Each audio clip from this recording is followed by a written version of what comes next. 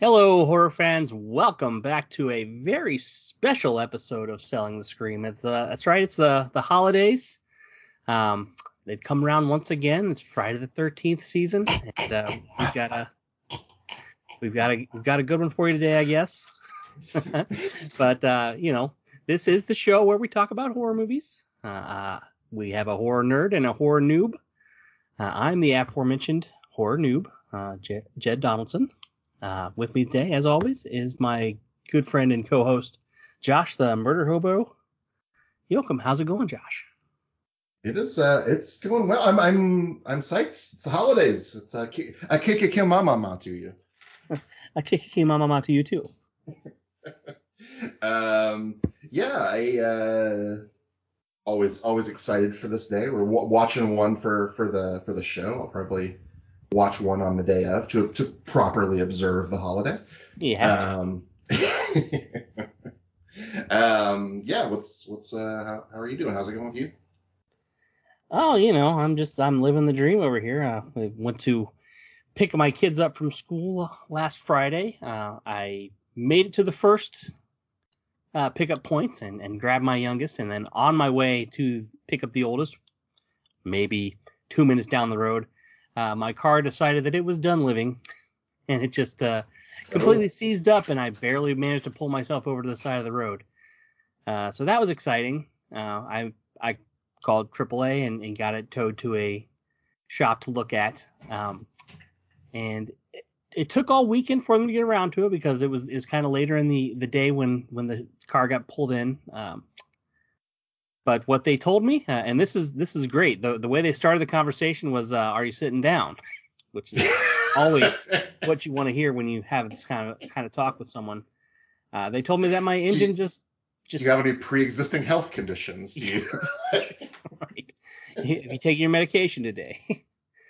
They just told me that my engine just flat out seized up, and my options were to either rebuild or replace, which would run me an estimated on their terms, $7,000 or $11,000 respectively. Got it. Yeah, that's So what we're gonna do is we're gonna take another smaller car and put it inside of your car. I mean, they could. I mean, that could be what they do. When it came time to learn those sort of things, I said, nah. Yeah. No thanks. While other people I knew were learning that sort of thing, I was getting laid. By which I mean eating Lay's potato chips. Just Oh, yeah. Sitting down and just. Hell yeah. Yeah, but it's been all right here. Getting ready to kind of make a big move with my partner. I've been seeing her for a little bit and move in together. And she even survived playing a rules-heavy board game with me and my son. And like we are a mansplaining tag team. He comes by it honest. You're not considering the strategy. You have 4 night cards and you're drawing for a swordsman. Okay. Good luck with that. But getting ready to make that move here in the springtime. So exciting. That is exciting. It is definitely more exciting than my news. Although I will say that my anxiety and depression are excited for this new opportunity. Oh yeah, they've been waiting. They've been I mean, the one thing I will suggest, I will put it out to all listeners who might not enjoy the experience of car shopping. I got from like the rental lot used, which is a way different experience, like the whole CarMax thing, where it's just like the price is what it is, and there's no like, you don't have to send somebody back to the Scriveners to like come back and hang their head low and make someone like you have to know where the line is. Right. Which like why is that the only thing that's like survived in like this this way that we purchase things from like the Stone Age? But do we talk about old school haggling merchants here? We do not talk about that on this show. What we do talk about is horror movies, specifically ones that Josh has chosen in an attempt to turn me into a fan of the genre. Doing all right so far. We'll see how this one goes. Traditionally, I've been less of a fan of these Friday the 13th movies. I think it's 2-1 in favor of not liking them. Yeah, so again. We're going to see if we can get to 500 today. It may or may not happen. So today we got Friday the 13th Part 2. I've said before, 333 is it's a Hall of Fame batting average, man. That's a crack of the bat. Yeah. Jason knocking him out of the park. Yeah, we're doing Part 2. We've been jumping kind of all out of order on this one. We've stuck with the evens so far. But this is our first time that we're moving back in time. We're doing the Huey Lewis special. So we're doing the first direct sequel. We're doing Jason Voorhees's first starring gig. That's right, because he is not in the first movie except briefly at the very end.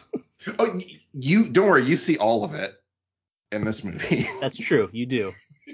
Quite a few flashbacks here. We'll get into it. But yeah, this was, of course, Friday the 13th was not originally conceived to be the franchise that it is today. So in the wake of the massive success of the first one, which is it's like a $500,000 movie that pulled in $40 million, they wanted to immediately begin filming a sequel once those box office receipts came in. Just keep it kind of hush hush, and we're gonna act like we don't want this to happen, but we're gonna give you like thumbs up, like under the table. What a terrible movie. We hate making these movies. Make us money. Make us some money. Yeah, that's how it works. That's Hollywood for you. So the original pitch, and this was also the original pitch for Halloween when they started wanting to do sequels for that, was let's do an annual anthology. Every year we'll do a different story set on Friday the 13th. Well, that would be fun, I think. Producer said, "Fuck that, no."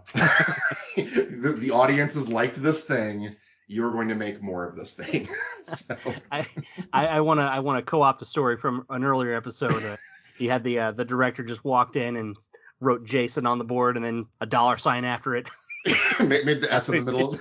That's how he pitched. No, at the end, so it's Jason's. Jason's. Ooh. Oh, I just got a little aroused there. So the studio wanted a direct sequel, and the studio pitched using Jason. Sean Cunningham, who's the creator, director of the original, Victor Miller, the original writer, Tom Savini, the makeup guy, all said that's the dumbest fucking thing I've ever heard in my life. There was a dream sequence. The kid's dead. The whole plot of the first movie is that the kid's dead. I think Tom Savini said, "Are we just supposed to believe no one would have noticed this little boy down by the pond sucking on crayfish?" Stretched beyond belief is what they said as they all walked away. So one of the guys who did a pass and actually kind of created the jump ending in the original, Ron Kurz, they brought him in to write the script. But everything I've researched about this movie, it kind of seems like writing the script is in some big fucking quotes. Like there was a lot of stuff improv on set and just kind of made we have 2 months to film this thing. Let's just make it work. So.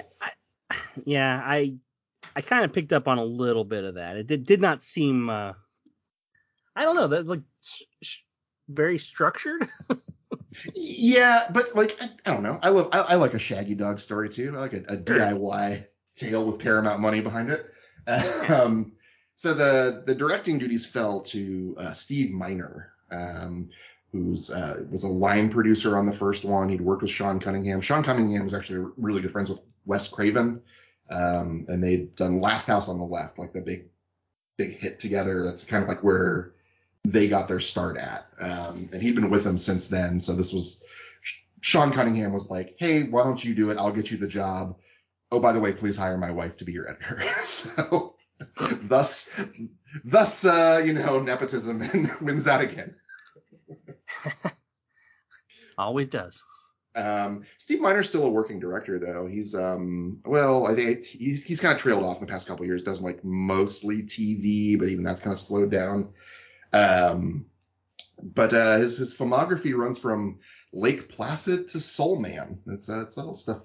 Lake Placid's awesome. I love Lake Placid. Yeah. How do you feel about Soul Man? I'm colder on Soul Man. Big thumbs up to Soul. Big back of the box DVD endorsement. Not racist at all. I will say it's been a minute since I've seen Soul Man. I mean, with a premise like that, maybe it has soured over the years. You think? Notable for being like, I think for a 3-year span being on Comedy Central every afternoon. I mean, yes.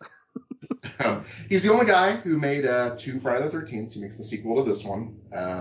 He also did a Halloween movie, so he's got he did H2O.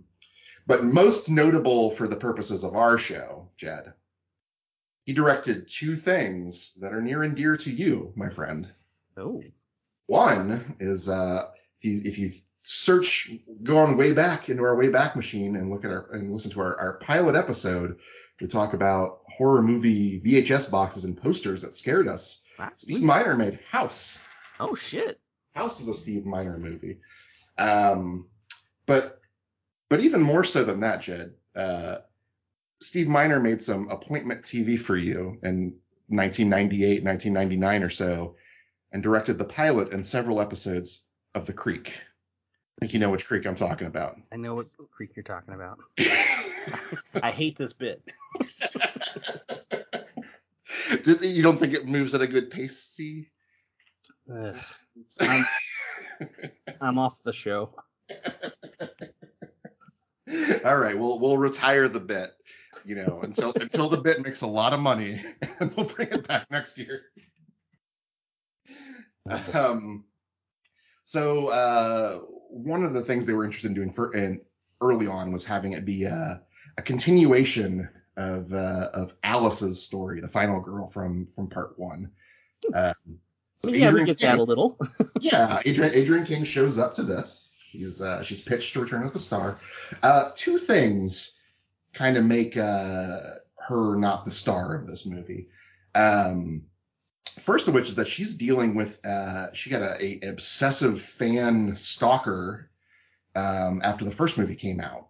And within a couple months of that coming out, somebody had broken into her house, gone through her things, was sending her threatening messages, had also kind of ingratiated himself into her friend circle as well, and she didn't know that they were the same person. Creep. Yeah, ended up holding her at gunpoint, and she talked him down. So while she's dealing with all this, they make the offer to her. It goes through her agent, and her agent, because she's not super paying attention to it for obvious reasons at this point, comes back with I'm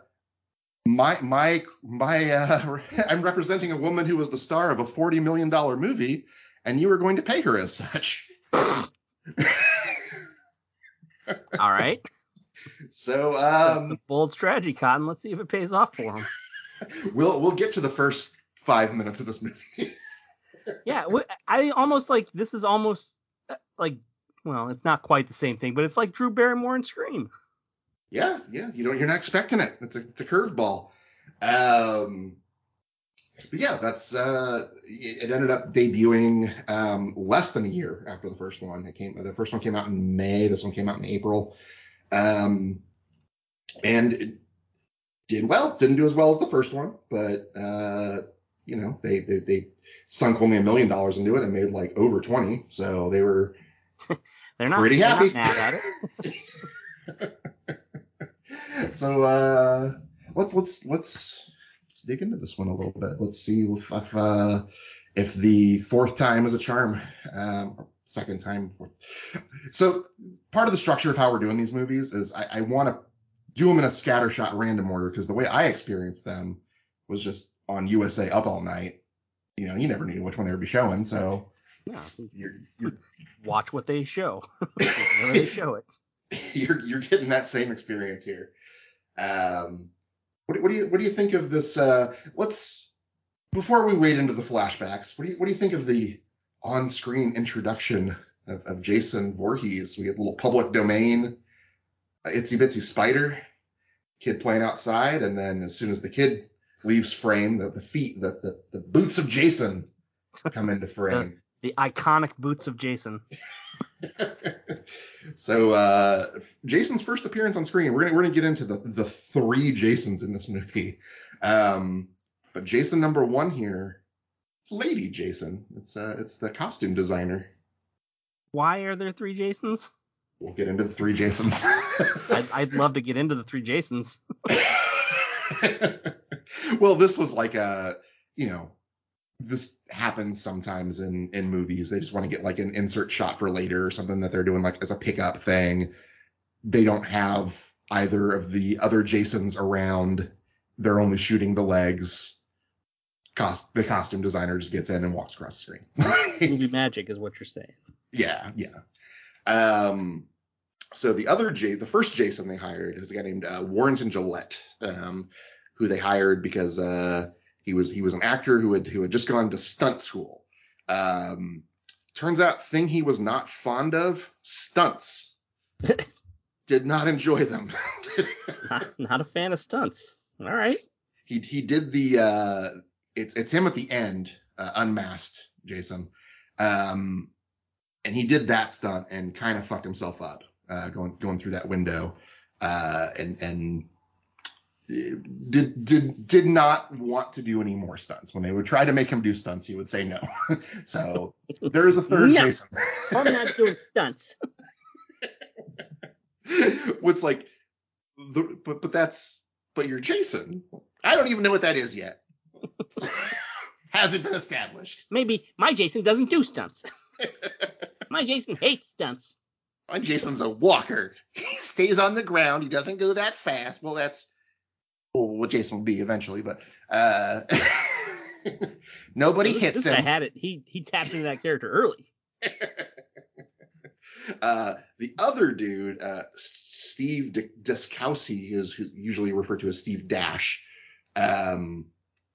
He also completely fucked himself up in this movie, but he's a seasoned stuntman, thus a psychopath, and like loved it and made a joke of it.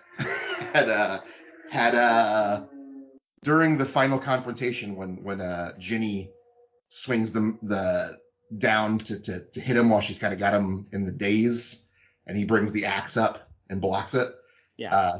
She mistimed that and like almost cut his finger off, and he was like reassuring her about it, and then just for a lark put on the machete prop and went to the emergency room with it on and told the staff there that asked them if they had anything for a headache. Yeah, so yeah, sounds like a stuntman. Yeah, that's cut up Jason. That's so we alluded to it before, but in a bold move that would be set a tradition of padding for the series that was to follow. We open Act 1 of the movie with Act 3 of the last movie, pretty much in its entirety. Yeah, I mean, yeah. It's Alice in bed, who, like many actors in the Friday the 13th series, seems to have made an enemy of the costume designer, sleeping in her like green turtleneck and green overalls, and just going no, as the events of the first movie play in their entirety. So Yeah, what'd you think? What'd you got think of nothing to Friday say the about 13th part? What'd you think of Friday the 13th Part 1? Now that you've seen it. Now that I see the ending, yeah, we don't need to watch that one. They really do. Like, they spend a lot of time showing scenes from the previous movie here. Oh, it's a grand Carney tradition of padding that I'm absolutely here for. It's like, boss, we got 76 minutes of movie. Oh no, we don't. We have a whole other movie. But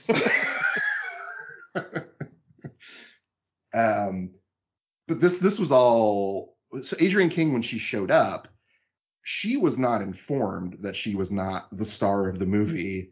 She showed up without seeing the script, and they said, "Oh no, movie's done. We're filming your part." Oh shit. That's rough.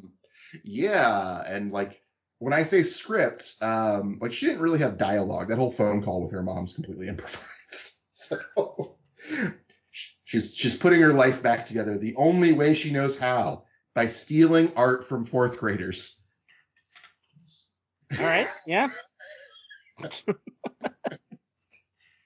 I'm kind of fascinated by like background details in Friday the 13th movies. If you haven't picked up on that in this podcast yet. Yeah. We'll shelve my idea for a whole podcast about the wallpaper in the bathroom.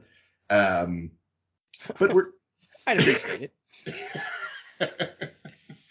When she does come out of the flashback and in the conversation, it's like we get a setup of kind of the stalker camera around. Did anything in this opening bit work for you?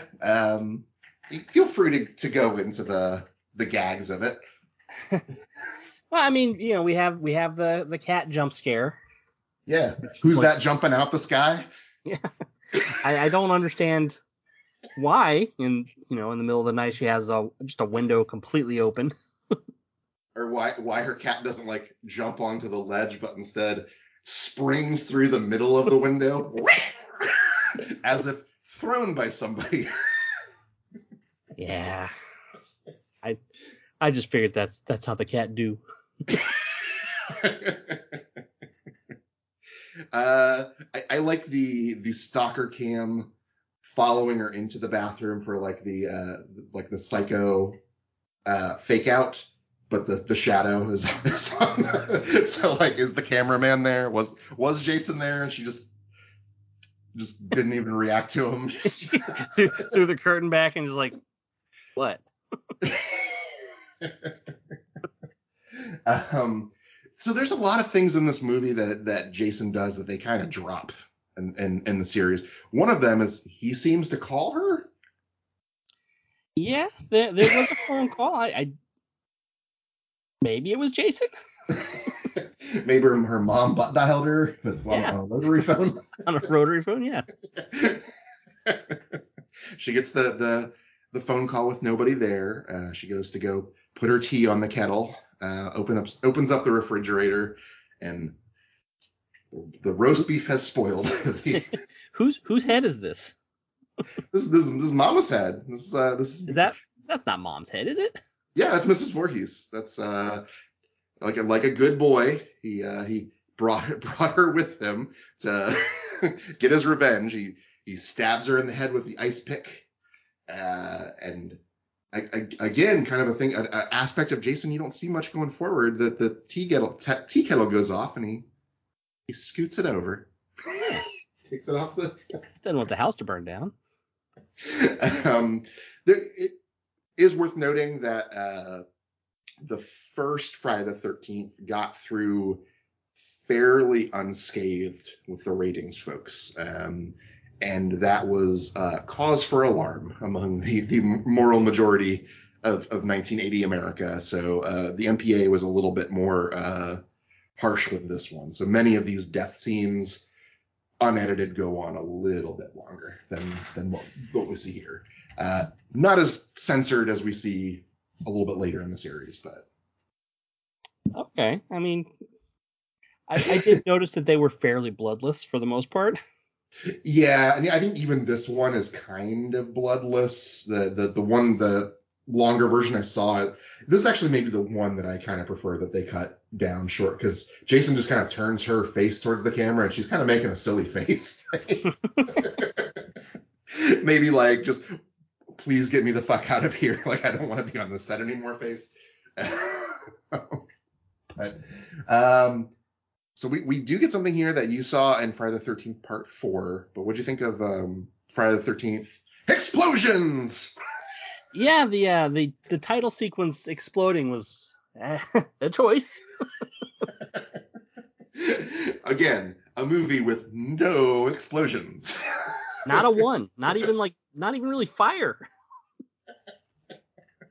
So there's a few more callbacks to the first one here. Like, one of the big things in the first one is, like, they kind of do a little bit of a Janet Leigh thing in the first Friday the 13th, where the character you initially start following is not your main character, and you kind of stick with her for a while. So we start with Jeff and Sandra coming into town, parking their truck, calling in, trying to find out where this grad school for camp counselors is. Is that like a fair thing to call this place? I think that's basically it. Yeah, they kind of, or maybe like a boot camp. I'm not sure if it's re-education or finish. Yeah.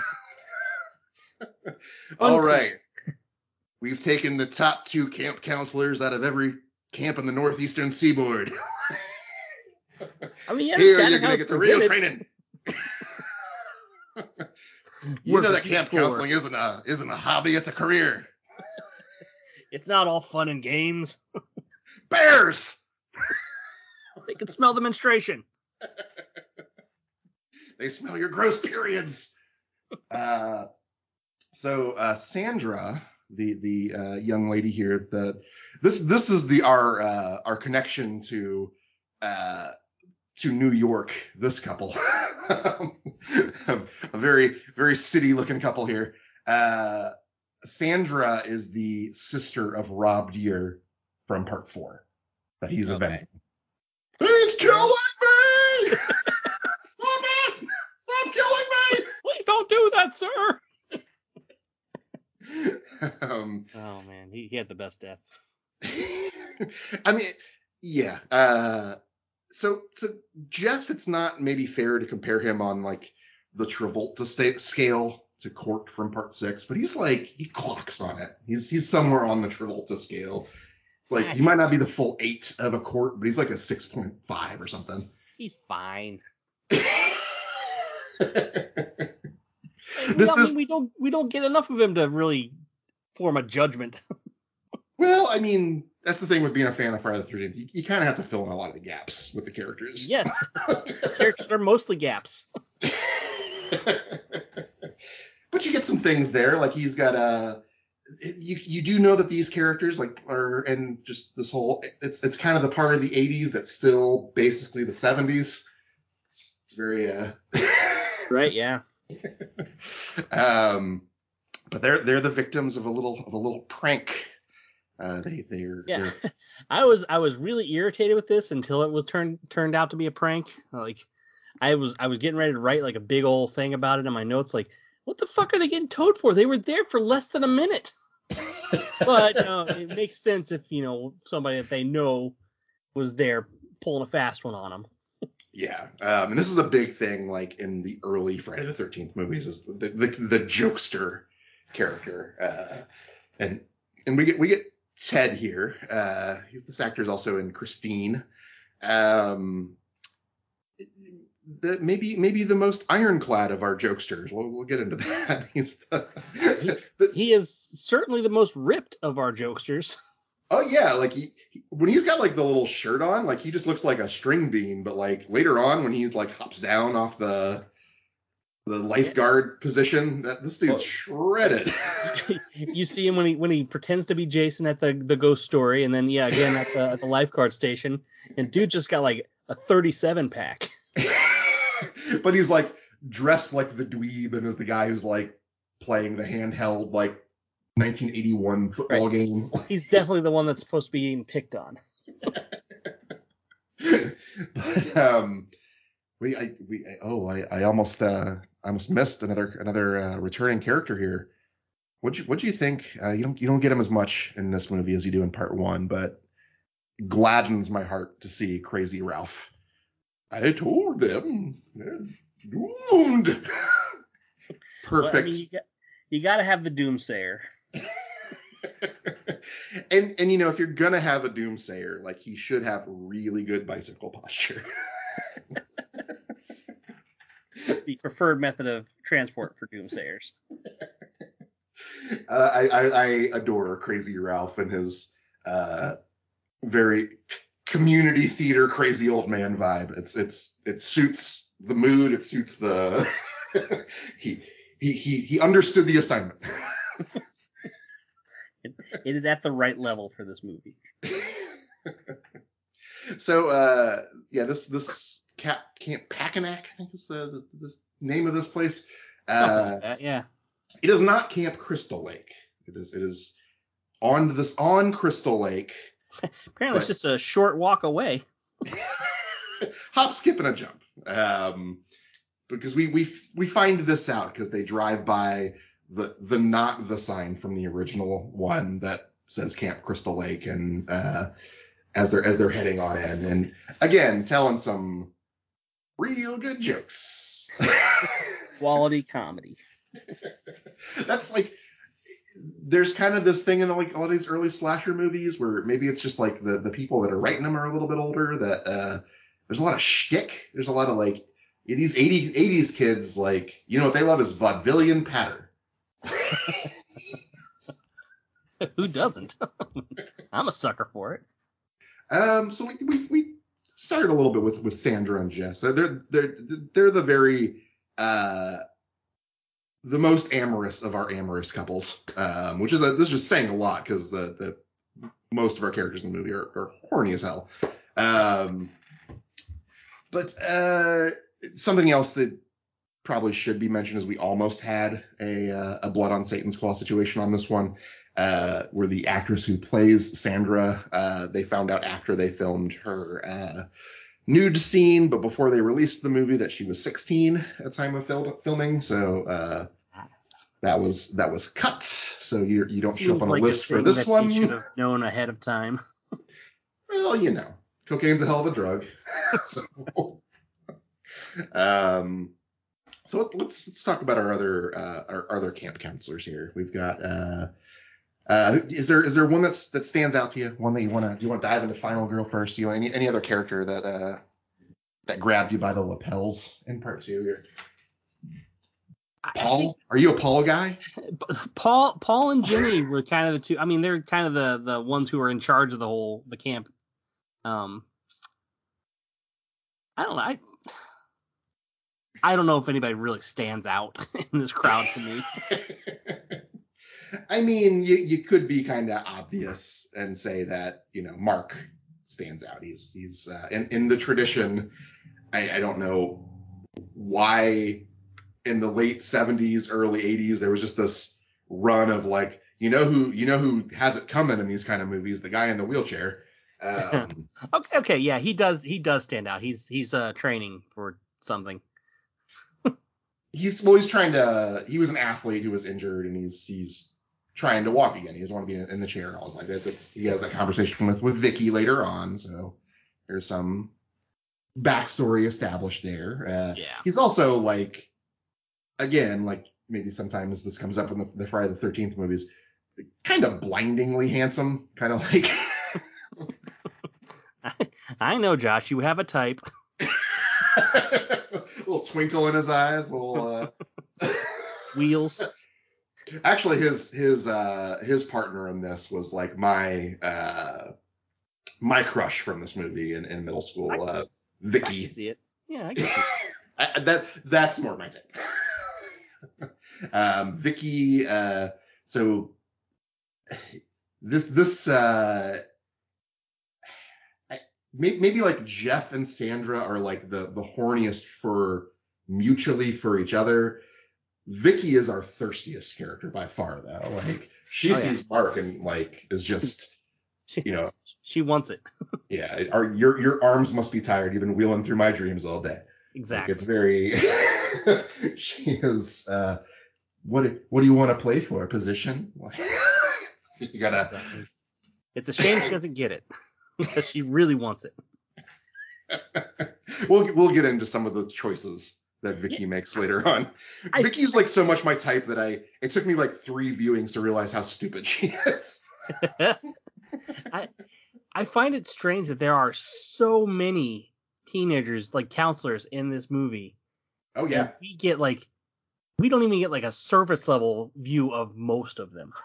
Yeah, there's like maybe 7 or 8 who we don't even learn names of. And that's another outlier of this one. Like this movie sets up a lot of characters and like doesn't kill them all off. Most of it doesn't like bother fleshing out. There's the vast majority attendees. of the counselors go to town to get drunk, and they miss the murders completely.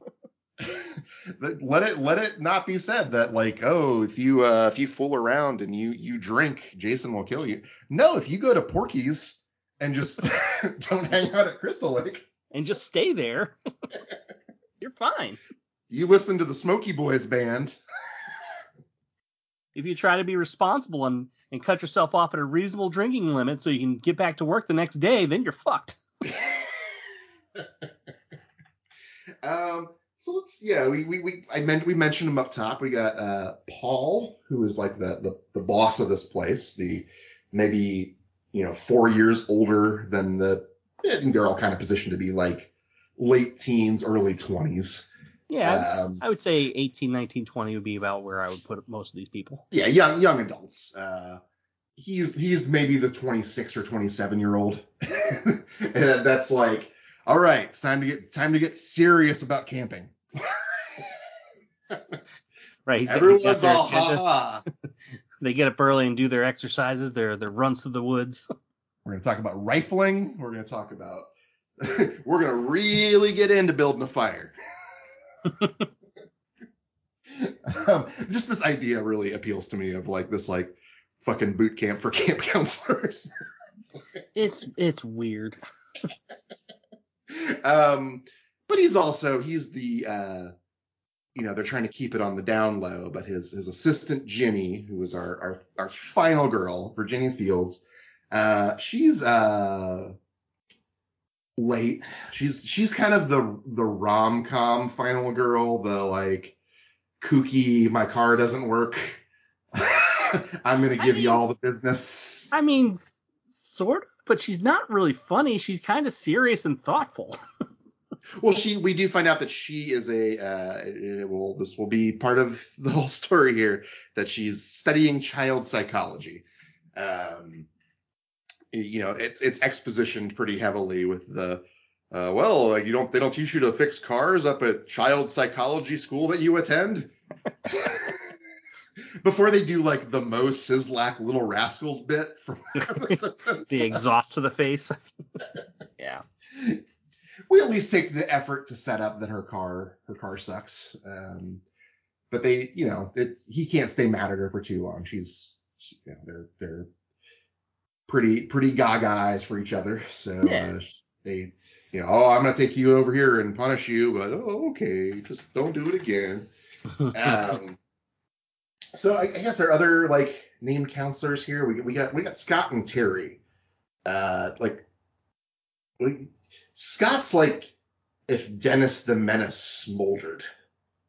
The smoldering intensity of a Dennis the Menace.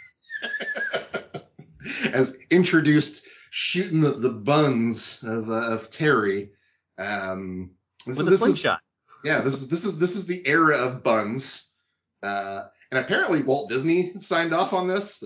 She turns around wearing this Mickey Mouse shirt, and I'm just like, oh boy, like 1981 Disney, what were you doing, man? Like this, I guess this is Black Cauldron era. They just don't give a fuck. They were mesmerized by that ass. But yeah, we get. I believe she's the only person in this show to get naked. Well, after certain things were edited out, yes. Well, I mean, yeah, but I mean, I saw what I saw, man. Yeah, and it's usually in the Friday the 13th movies. It's usually topless, but not full frontal, and she does the Yeah. you see it all. She decides to go solo skinny dipping while looking for her dog for some reason. Like you do. I mean, like you do. It's just, She didn't even bring a towel. She's gonna climb back into those clothes sopping wet. Just air dry. Just air dry out in the Connecticut woods, standing in for New Jersey. So we cut a little bit to nighttime. There's not a lot that really happens here, except like, of course, I'm gonna pour one out when we get to our first death here, because you haven't gotten to know him yet. You barely knew him, but Crazy Ralph comes to issue another proclamation, and then just does what he likes to do: watch young people fuck. They were only making out at that point. Well, he's a patient man. He wasn't going anywhere, though. I know that much. When you got primo seats like that. I love that they play it as a Jason scare. And I guess we haven't really seen Jason yet, but we have seen a guy wearing a pork pie hat. And we get like the pork pie hat shadow scare. The silhouette of the pork pie hat. When they tried to sell that as Jason, I was like, I don't buy it. I saw that man on the bike. His death. So he's standing by a tree. He gets some barbed wire slung around the tree and his neck and hoisted up, and garroted with some barbed wire. How tall is Jason in this scene? Like, his arms are like way the fuck above Crazy Ralph's shoulders here. I assumed you had some some Lord of the Rings style forced perspective going on here. Or maybe Jason just trundled over a box to stand on. You said Lord of the Rings, and I was like, you mean he's riding an Ents? Yes. Treebeard is uncredited. But I do want to point out here, because again, I think another misconception, especially when people talk about the early Friday the 13th movies, is Jenny and Paul fuck. They sure do. They spend the night together. He writes a little message in the lipstick on her mirror. She's wearing a shirt the next morning. Yeah, it is. It is a known thing, which we're gonna get into. Why Ginny Field's my favorite final girl in this series. But it's one of the things that's up there. She's not like a shrinking Violet innocent. She's got some fight in her. Maybe when she sees somebody in the dark, it's not an immediate fight action. Maybe it's my boyfriend should take care of this action. But I might push back on that a little bit. I could do it now, or we can wait until we get to the point where the big murders start happening. But okay. I don't know if she's got a whole lot of fight in her. Well, I mean, more than Vicky, right? We can agree on that. We can agree. For sure. Oh, for sure. So in the grand tradition of what am I, a fart head, transitioning into kids screaming yes, what'd you think of Muffin, the dog, escaping, seeing Jason's feet, and cutting to some cooking hot dogs on the grill? That's really clever. Super clever. Do you like it when things are clever? I love it when things are clever. I forget if we've told that story on this show before. We probably haven't. We don't need to. Let that one be for us. But Jeff and Sandra decide they want to go on a little adventure. They're going to go risk it for the biscuit and go check out Camp Blood. They want to have us have a story. Well, more her than him. Now's the perfect time, though. It's just a short walk away. They won't even miss us. During our like morning drills. Do you think it's like the camp counselor school? It's like the fucking like Navy SEALs where you like ring a bell and just leave and they can't ask you a question? Oh, I assume. Otherwise, what are we doing? But they find the corpse of a mangled animal that's, you know, if we're led to believe later on in the movie that this is not Muffin, how many like little floofy dogs are running around these woods? Muffin had no business to be in those woods. But no, they're not killed by Jason. They suffer an even worse fate, apprehended by the Popo. Deputy Winslow wants to bring him back. It seems like you do good things with these kids out here. What with your refrigerator with a globe on top of it? Yeah, he's got some issues with what's going on here. Yeah, not a fan. Well, we do find out it's already been established that the pre-credits death of Alice was 2 months after the events of Friday the 13th Part 1 in 1979. This is 1984. This is 5 years later, so how long? People still remember. How long between Jason dying in the lake and Friday the 13th Part 1 was there? I think the original was 57. No, that's when the first counselors are killed. I think it's 55. So Jason should be like in his 30s in this one. Well, I mean, no, but when so he would have been mid-20s or whatever in the first one. Well, yeah, like maybe late 20s, early 30s, because okay. But he's also, as established by the director and writer, a plot device, a dead little kid who is not alive. Right. Shown to be a child at the end.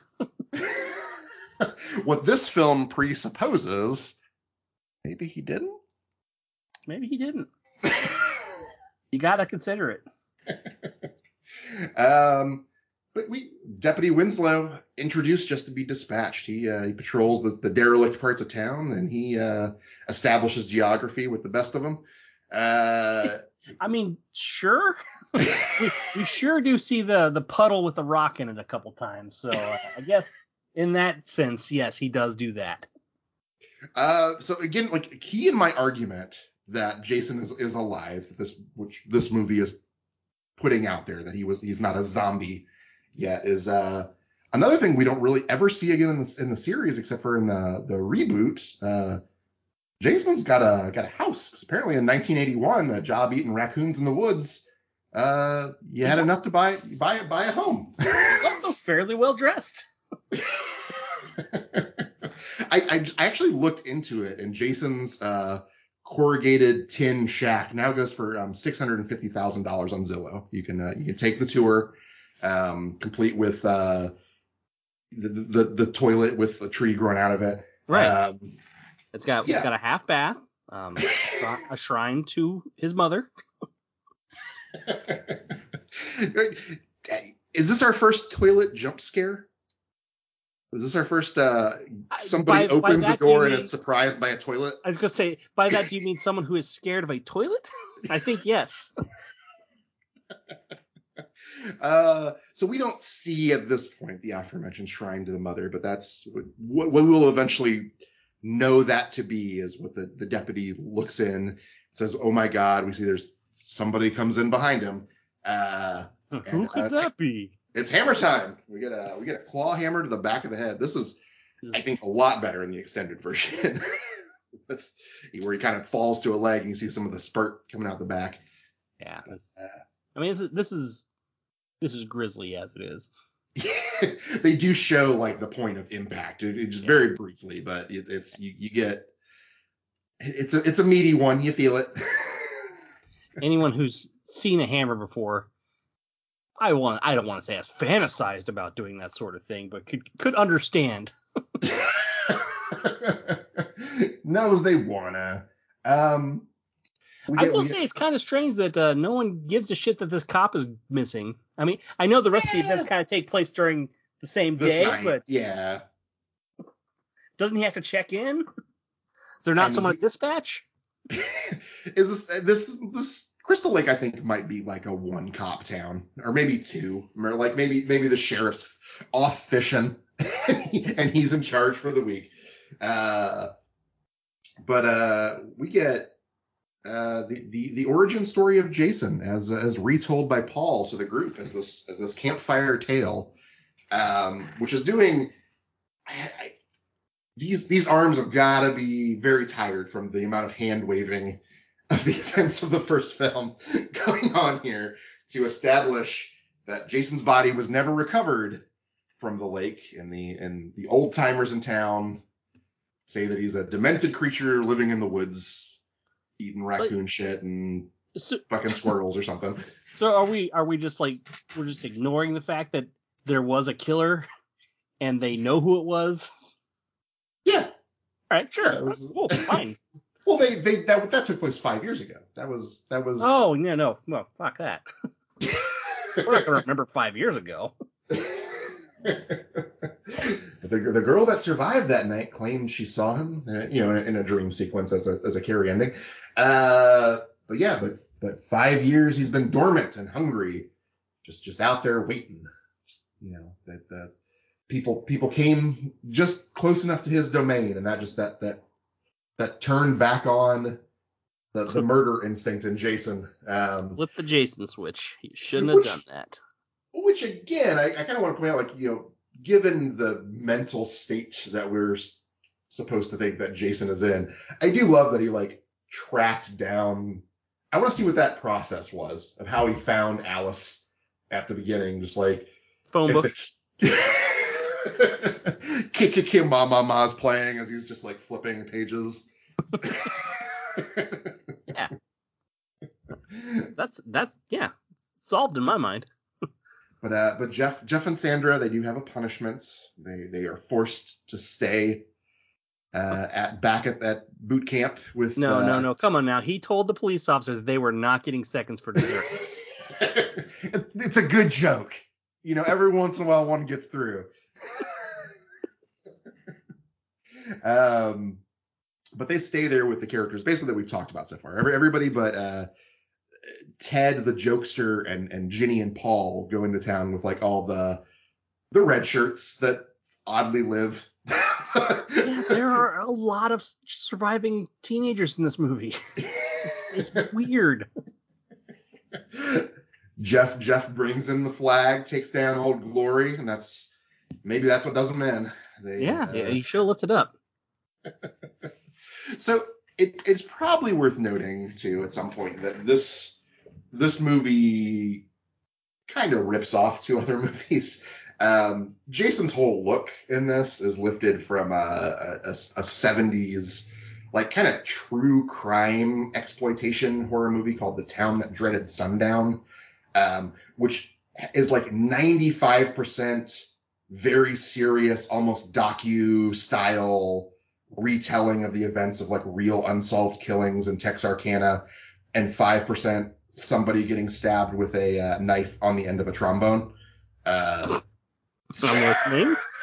But the killer in that movie, the Phantom, has the sackcloth mask and kind of the same look going, the flannel and the overalls. I gotta say that, the look is okay, right? The sackcloth mask, it kind of works. Yeah. That thing's got to be a bitch to keep over your eye hole. Oh no, remember all those stuntman injuries I was talking about? Yeah. That was the source of some of them. I'd say most of them, not all of them. They eventually taped down the eye so that it wouldn't move from his face.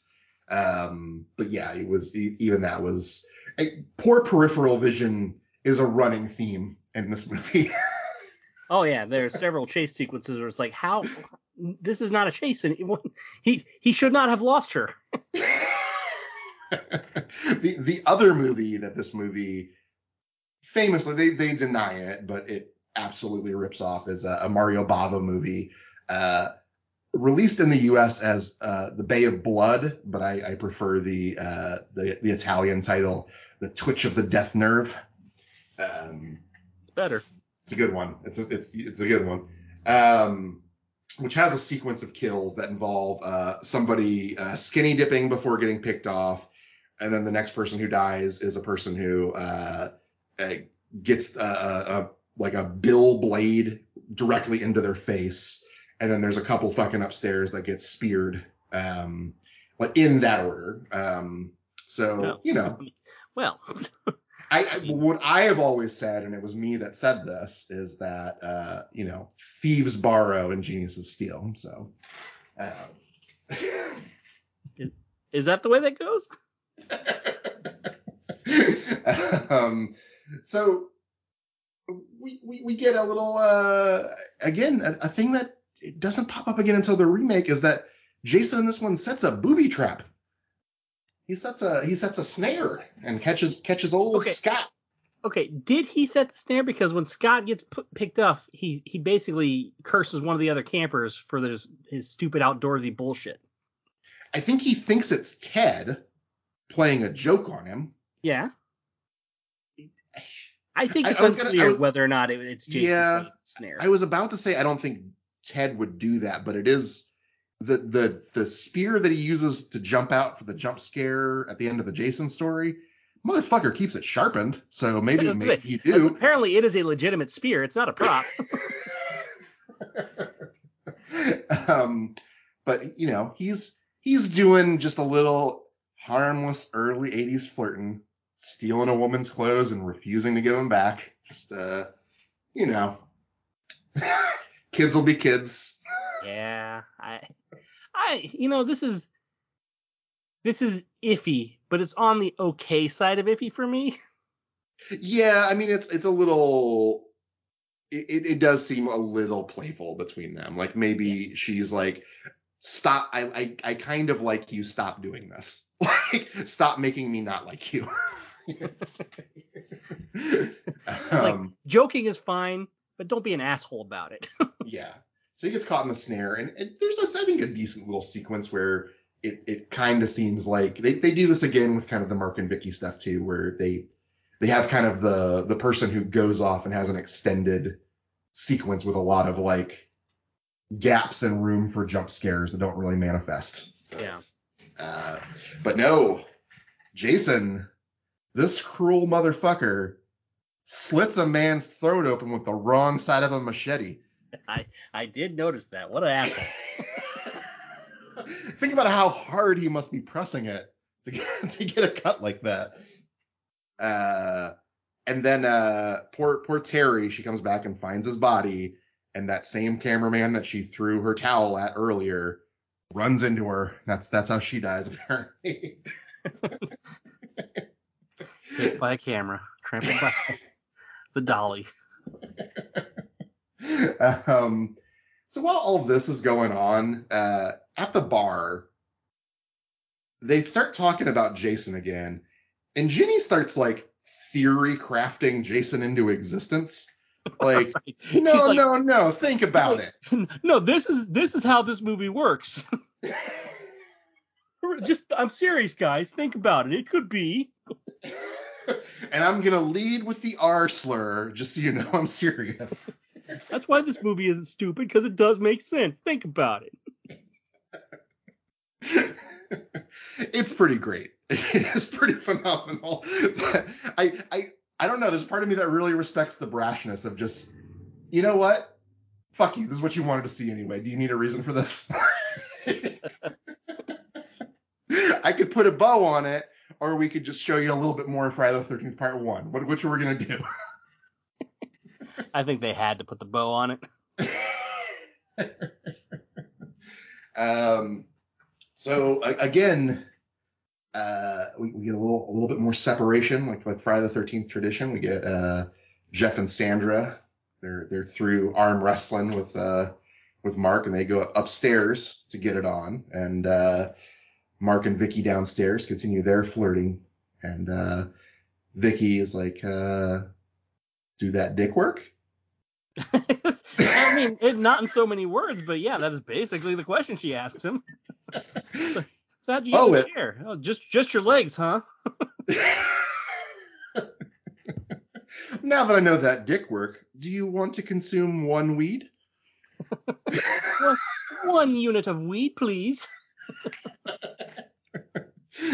Who the actress was apparently like had never experienced a marijuana before in her life, and was it comes across. It's totally natural. This might be like other. We're gonna get to my favorite part of the movie, because I think this movie has a legitimately great cat and mouse third act sequence until it doesn't. But the other thing, like the fucking dumb part of my brain, loves Vicky's seduction technique of going out to her, I'm going to go get changed, and goes to her cabin to take off her regular black panties to put on bigger brown panties. You got the brown panties, you got the fuck sweater. Let me take off my casual sweater and put on my patterned fuck sweater. You got the coochie perfume. Which, kids, do not do that. Also, maybe don't put more perfume on before you get it on, because that stuff tastes rank. It's no good. I mean, taste, it's also like, a part of your skin that's maybe like a bit more sensitive to just having like the perfume that a 20-year-old kid in 1980 could afford sprayed onto it. It's like just giving it a quick wash out with Axe body spray. Which was my move, my go-to. We get the weather starts getting frightening. Before we move to I think a top 3 kill for me for this series. I've seen it before in a flashback in one of the earlier movies that we watched, but this is a pretty good one. It's mean. It is a mean kill for maybe like outside of our final folks, like the most likable character in the movie so far. We got Mark going outside to wait on Vicky. But I mean, you see that wheelchair and your eyes just light up with the possibilities. If you don't take advantage, what are you even doing? He again, bad peripheral vision. doesn't see that Jason's just. How could he get hit with a machete like this and not like see Jason there? They spend a long time creeping that camera up on him and then immediately going to the front view where you see that there's no way that someone could be behind him. Only to find out that he was standing right next to him the entire time. Somehow. But it leads to like one of the best gags in the series. You get the machete in the face, which is already like good solid gag. Good good work on that one. I do love this. Where in this camp is this staircase that he goes down? It's under the other staircase, you fool. Yeah, there's like a set of Exorcist stairs kind of out of nowhere that just... This is like a 4-story long staircase that he goes down backwards. Yeah, real stunt, by the way. Shit. So they built a rail. They built a rail for it to fall down. So real action park vibes off of that one. You couldn't pay me enough to do that. So what we're gonna do is send you backwards in a wheelchair down a flight of steps. But don't worry, you're also gonna have some things that severely impede your movement, and please don't break character and move your legs. Easy enough. So this next kill sequence, Jason goes into the house. He gets that spear we mentioned before. We get the bay of blood stab through the couple as they're having sex. This for a long time there was evidence that this was more gory, and the evidence that people had was just the back of the VHS cover box showed the spear in Jeff's back, piercing them both. It was just a still photograph. There was no existing film of this. When they were putting together this box set that just came out last year or the year before, the makeup guy had a old VHS that was like sticking together and going bad, and they had to bake it in the oven, and they were able to get this footage and restore it into like the Blu-ray. I mean, it's not 4K. Yeah. But VHS baked in an oven to restore a scene. I love Hollywood. Pretty fucking great. So Vicky gets to play 2 of my favorite roles in a Friday the 13th movie. She gets to be the one who finds. So she gets to go back to the house and realize that it's awful quiet and there's no one there. Where's Mark? Where's Jeff? Where's Sandra? Scott? Terry? When she goes into the room, and again, Jason is a good boy and he likes to clean up and he likes to put on a show. That's already evident. He's a showman at heart. There are clean sheets on the bed. Jason's lying in bed next to Sandra, pops up, comes at her. And I think, even though the point of view is just like the hand on the knife, and they're really taking advantage that this actress knows how to scream really well, I think he's got to be a little confounded that it's like, oh, it's about 10 feet from me to you. I had to get out of bed. You're right by the door. You're still here? And that's your move? It bamboozled him so much he held the knife upside down. I just thought he was like trying to look cool. It's like a merc move. That's like if I am like a 12-year-old playing D&D and I like my thief holds his knife backwards. I mean, sure, but he's not, all right, fine. Jason's an edgelord. What we're saying. Ooh, that's another good idea for like a reboot. Imagine Jason with a cloud buster, just the buster sword, just. Jason's. One of them's got his hair dyed black, slicked back, shades, leather jacket. Hopefully it's like the hair from this movie, just a little like. The black trench coat. That's what I meant. Yeah. So now Paul and Ginny come back. They've left Ted at the bar, who's drank a lot more than them and is looking to go to a late night place and get lucky with the waitress. He lives. Somehow. Him and the 17 kids that went with him. It pushes this movie so far up the list for me that the people who go out and get fucked up live. It's the best. So Ginny comes back, and Ginny and Paul, they've been drinking. They've had a few. They've tied one on. They're not, operating at 100%. They should not be driving. Now, but in the 80s, that was a gentleman. They still should have been driving then. If you blew like a 2, sure. All right, we'll haul you off. Whatever. I mean, they're also trying to navigate a monsoon. So, on backcountry roads that probably aren't the best maintained. Yeah. But they get back and they don't discover the bodies. They discover, again, Jason's cleaned up. He's just put a weapon in the bed. I love the Paul's like, what the fuck? I left them here to watch the place. Why are all lights on? They smoke better dope than I do. Yeah. Paul kind of rules. I mean, he kind of sucks, but he also like kind of rules a little bit. A little bit, yeah. And then Paul and Jason get into a tussle because Ginny realizes they're not alone. There's someone in this room. I'm gonna tell you. Twice I'm gonna tell you about it. There's someone in this room. Okay. Yeah, no reason to believe that at that point, but the next time.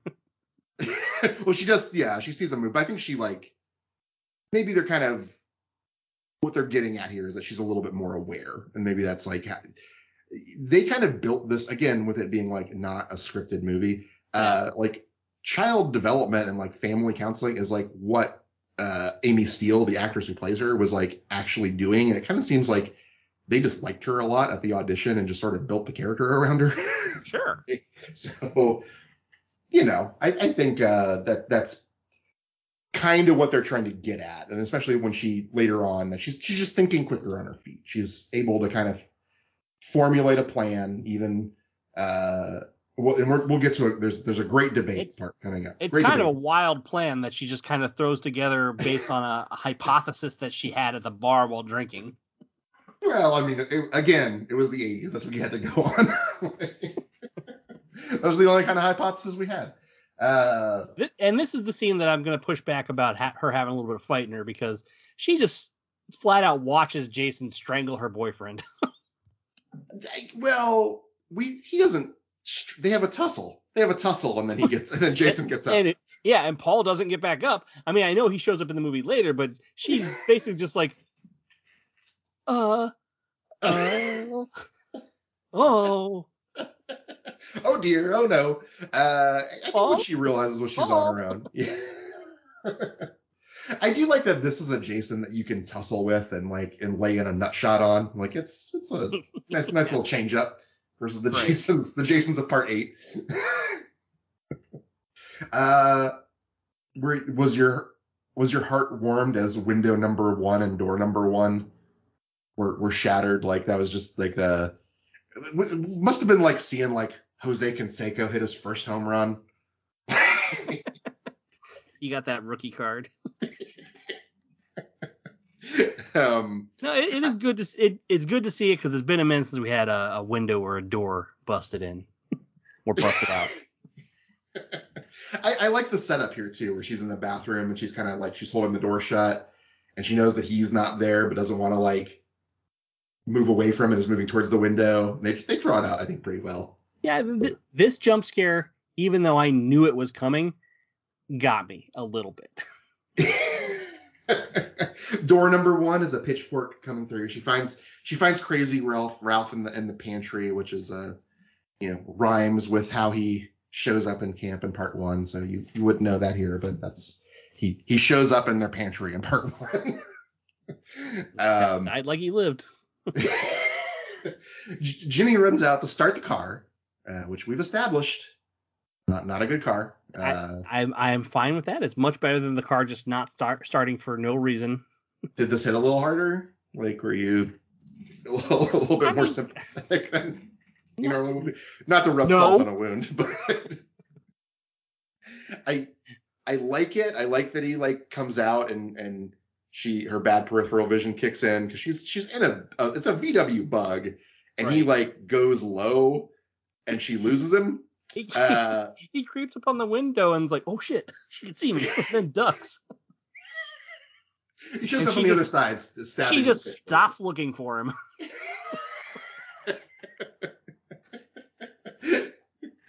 She only responds to movement. The object permanence of a toddler. I think this sequence would have worked a little bit better for me if instead of just ducking down, Jason took the elevator. The escalator. That's convenient. So we get like a chase sequence. She kind of gives him a little ambush. She's running around. We're scuttling through the dark. It's kind of going on and on. He tries to tackle her out of the dark. This is again the peripheral vision chase scene. I mean, totally, because she is getting maybe 13 feet away from him before she ducks out of the way, and he's just like clueless as to where she could possibly have gone. But I don't know. I think there's some fun stuff to this hide and seek element of it. It's because it's in later Jason movies. I feel like you don't get this as much.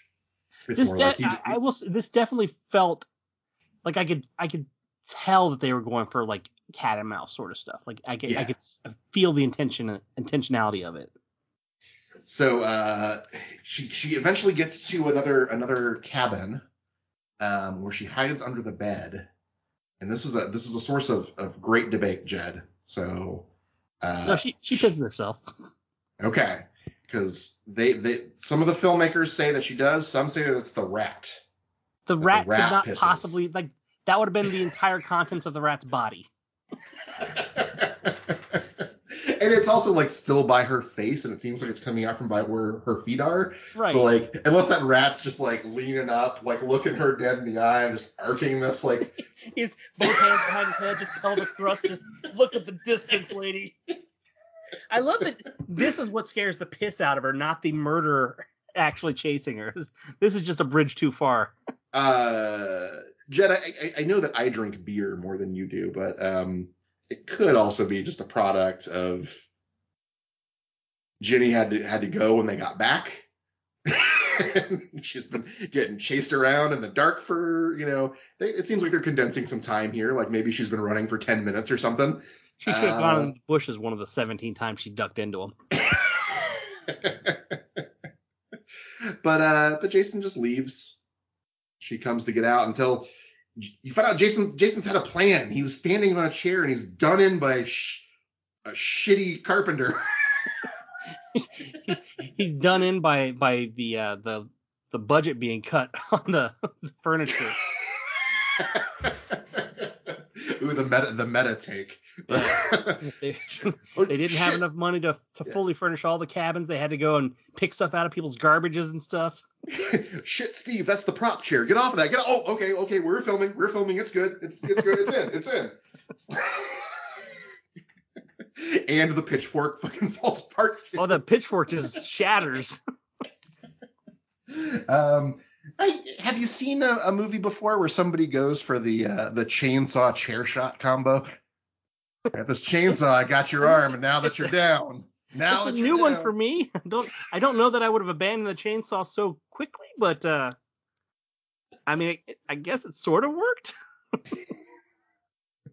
But she's only gonna run one more place.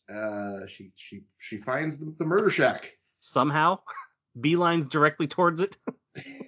Well, I mean, it's got a lantern on. It's another thing, object, like, landmark to run towards that she might see. I would have liked to have seen that lantern shining through the trees that would have guided her that way, rather than just have her stumble her way through the aforementioned puddle with rock that we've seen. So are you wanting it to be like a callback to the Happy Birthday to Me, where the father goes through the bushes for like 15 minutes, keeps approaching? It doesn't necessarily have to be a callback, but it could make more sense, because the police officer earlier ran through the woods for a long, long time before he found that cabin. I'm going to give them a lot of credit here. I think the jump scare where she first gets in the cabin and you don't even realize there's kind of like a hole in the wall until you see Jason running through it. Yeah.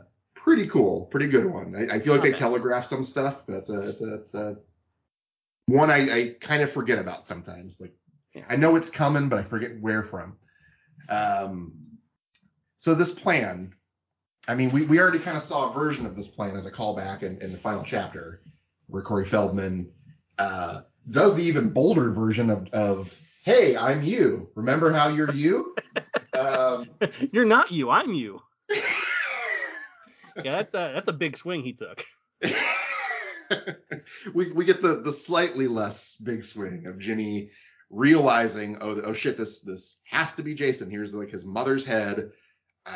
He's got the sweater laid out. I'm gonna take the sweater, put the sweater on, kind of do my hair up real quick like hers is done up, and we're gonna call up Betsy Palmer and maybe come to her house to record. She can see us on Wednesday between like 3 and 4. And we get this dialogue, the floaty head going in over Betsy Palmer. Jason, no, don't. It's your mother. It's your mother. Your mother speaking. Yeah. And she wants to get him to. I think is interesting. I kind of like the idea that someone has put enough thought into what Jason must have been going through to kind of ground it in realism a little bit. And she's also the character who's like, yeah, she uses the R slur when she's talking about it, but she's like sympathetic talking about what Jason's life must have been like. Oh, he's like this special needs kid, except she doesn't say special needs, who only knew his mother, didn't go to school, and she was the only person in his life, and he doesn't know like right versus wrong, and he then, as a full-grown man who like never wanted to go try to find her again, he knows how to use the phone book. We've established that. Right. Yeah. Sees her beheaded, and that activates him. So the Manchurian Candidate style. But right as she's getting him to kneel down, she's got a machete and she's gonna chop at him. He sees the head still on the shrine and blocks it, and then we get Paul back for tussle number 2. How the hell did he find them? The lantern that's in the window. I think we've already established this. Or actually, if anybody could track somebody, it's Alpha Camp Counselor, fucking level 15 Ranger Paul. He regained consciousness and then just like licked a footprint or something. This tastes like they went due south. They tussle a bit before Ginny's able to come up behind him and get him right in the shoulder with that machete. Good enough, right? She That takes takes out Jason. takes a nasty gash to her calf muscle too. She does, yeah. We should mention there was also like there was a Vicky stab in the leg too. That wasn't too bad. But yes, then we get our idyllic storybook ending. They go home. They think they're gonna get scared, but it's Muffin. Do do do do do do do do do do. See, now I'm wondering how much of this was a dream. Well, You cannot convince me that the remains they found in the woods was not that dog. it was just a very similar dog. It was just a raccoon who visited a stylist. Before we get the final jump scare of the movie of Jason jumping through the window, and we've talked about Jason unmasked looks before. What do you think of Scut Farkus Jason here? I don't know if it quite warrants the reaction that Paul gave it in the cabin, but it's fine. This is like the only like redhead Jason we ever get in the series. Like this is like slightly melty face lumberjack Jason. That was his handicap, is that he's ginger.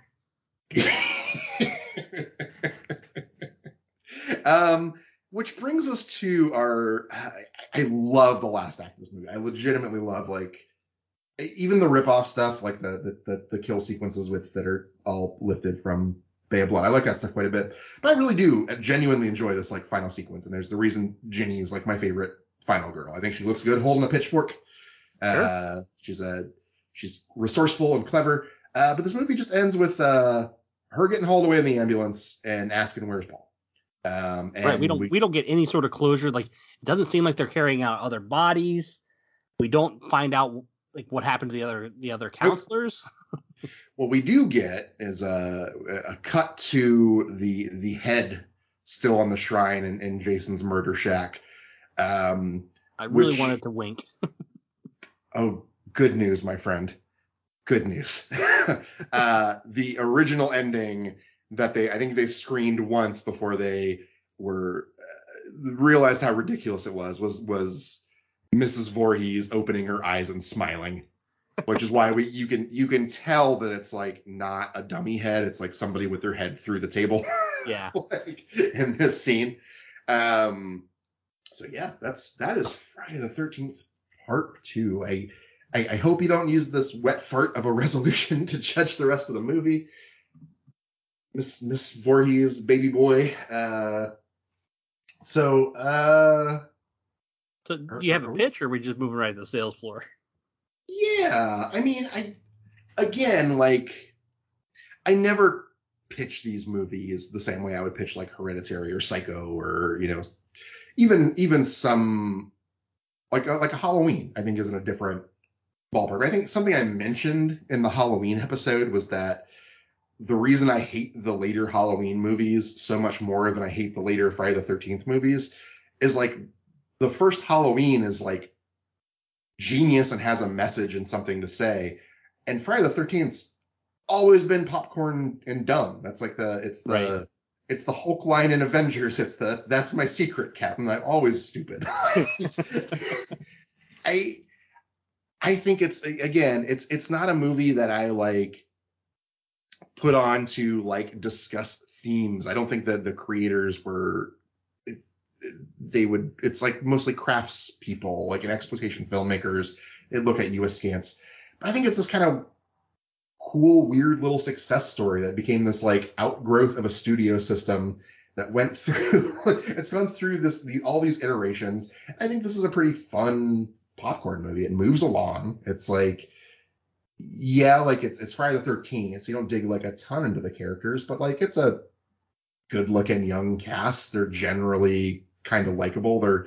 It's not like the later movies where I feel like they're very horny. They're very horny. But the later movies, like, you look at it and you're like, why the fuck are these people like together? They all hate each other. I don't think you have that in this one. I think it kind of feels like maybe they spent some time on set and built some chemistry, and the people are like, genuinely happy to be around one another and having a good time, which makes the other stuff hit better. I also really like jump scare Jason and stalker Jason a little bit more than indestructible zombie Jason. Yeah, I think this is where I'm coming from, and where I'm coming from all these is just like, I was entertained. I put it on and I had a good time, and if that didn't work for you, I'm sorry, because there's fucking 8 more of these. Yeah, we're gonna do all of them. But I'm curious where you're at on this one. I think this one gets closer to the things you kind of liked about part 4, which I right. That's like the one in the series like I legit think is a good movie. I think this one has like some really good gags and a good final girl and a good, like, charming young cast, and it's a fun watch. I always enjoy, if I'm doing rewatches, putting this one on and plowing through it, just to see the people getting fucked up make it. Yeah, no, I can see like all of that, and I hate to break your heart, but I'm not buying this movie.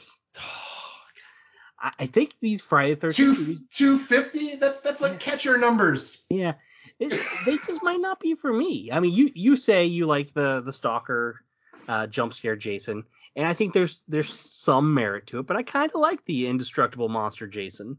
Yeah. I've said before that Jason, I think, is a really cool character. He's iconic and all that. I don't think his movies do him a lot of favors. And I feel like that's the case here as well. There are some interesting and fun kills aside, like the wheelchair kill and things like that. But I didn't feel really connected to very many of the characters. That's kind of important to me, is that I feel some sort of connection to the characters. There was so little going on here. Variations on horny didn't do it for you. Yeah, I mean I know you said that you kind of liked the fact that there were so many kids, and that's, the ones that lived were the ones that didn't stay at the camp, and they went out and got shithoused at a local bar. But I kind of feel like that was to this movie's detriment. Like, one of the kids who we actually did get to know and had like some connection to, Ted. Yeah. I'm fine with him living, but he just kind of wasn't a thing in the last part of this movie at all, which is kind of weird. And the rest of the kids, like, if they were just going to up and disappear, they may as well just have been extras.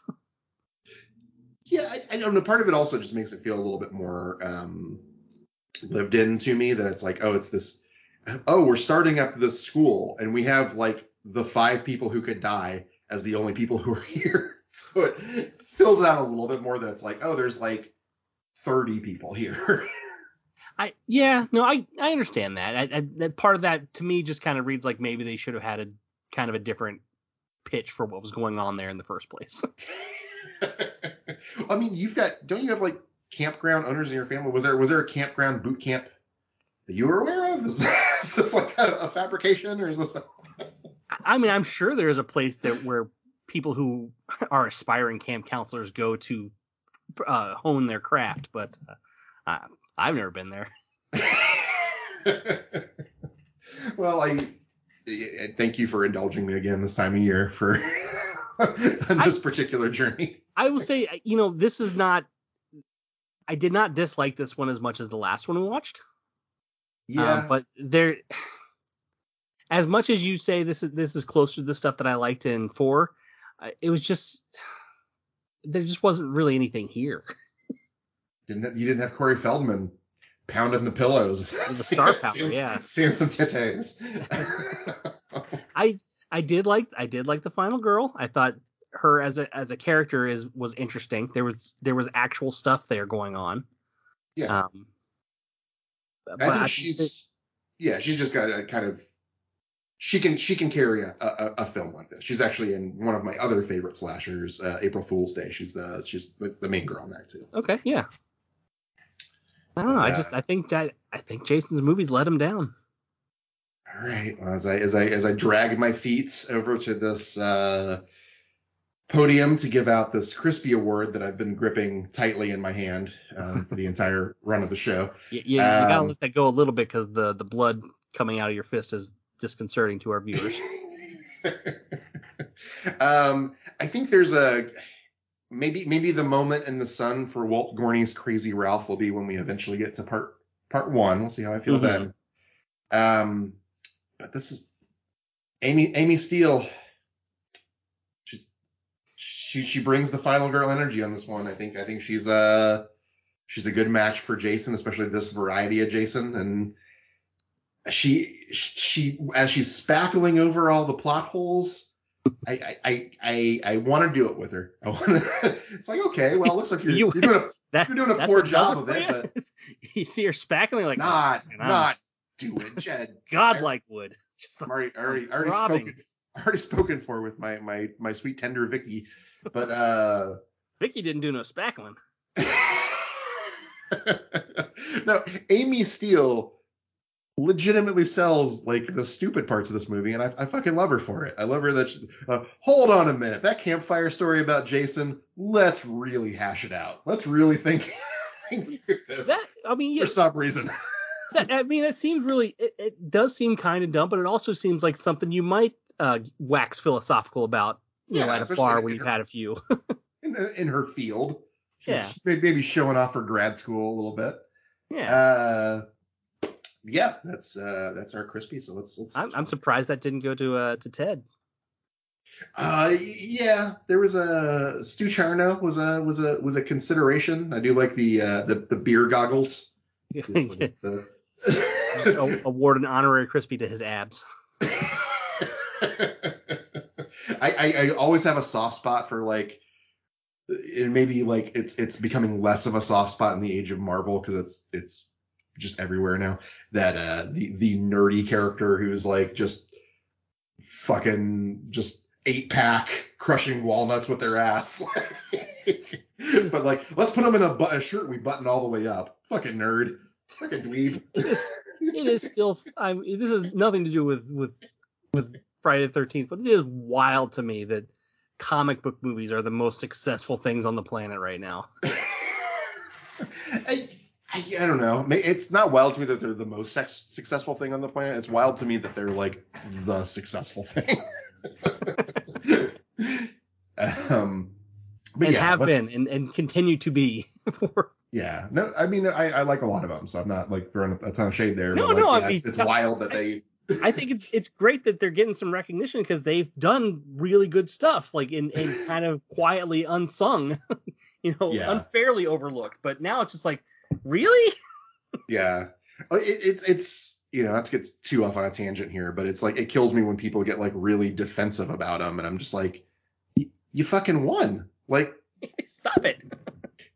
It's like, I can't believe you're bullying me by making fun of how I'm into the most successful thing on the planet. But let's talk a little bit about next time. Sure. So I'm gonna pick a movie. We indulged me with a stupid one. I'll do a not stupid one. We'll see how one of the most critically acclaimed horror movies of the last few years grabs you. We're gonna do Jordan Peele's Get Out. Oh, good. This is one I've actually been wanting to see and put off because I thought we would do it on the show.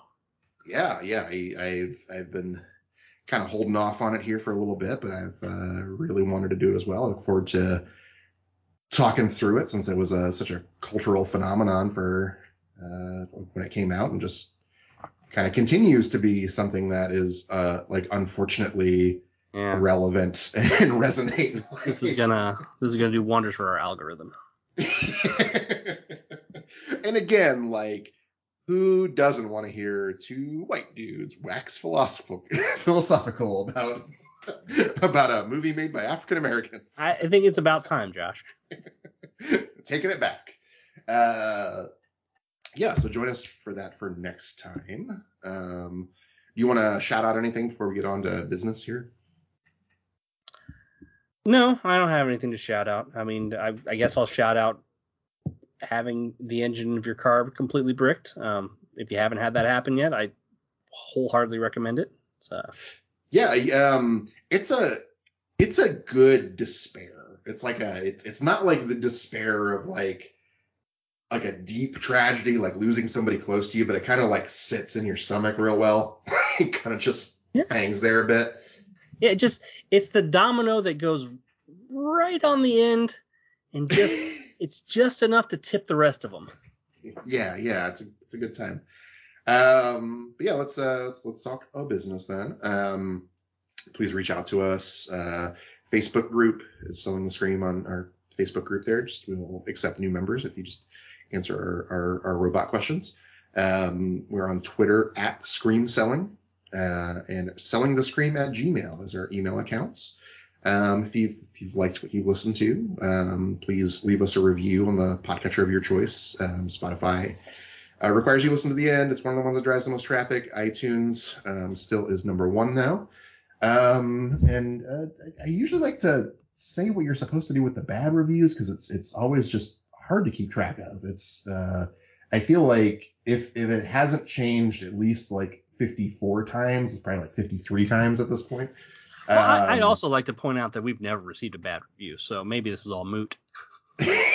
But it says for the bad reviews that Apple doesn't want to scare anyone, but they're going to give it to you straight about bad reviews. Their bad reviews were never recovered from the lake after they drowned. And if you listen to the old timers in town, they'll tell you that they're still out there. Some sort of demented creature surviving in the wilderness, full grown by now, stalking, stealing what they need, living off wild animals and vegetation. Some folks claim that they've seen them right in this area. So yeah, just chew on that. Watch out. Yeah, until next time, join us for Get Out. Bye-bye. Bye. Oh, thank you.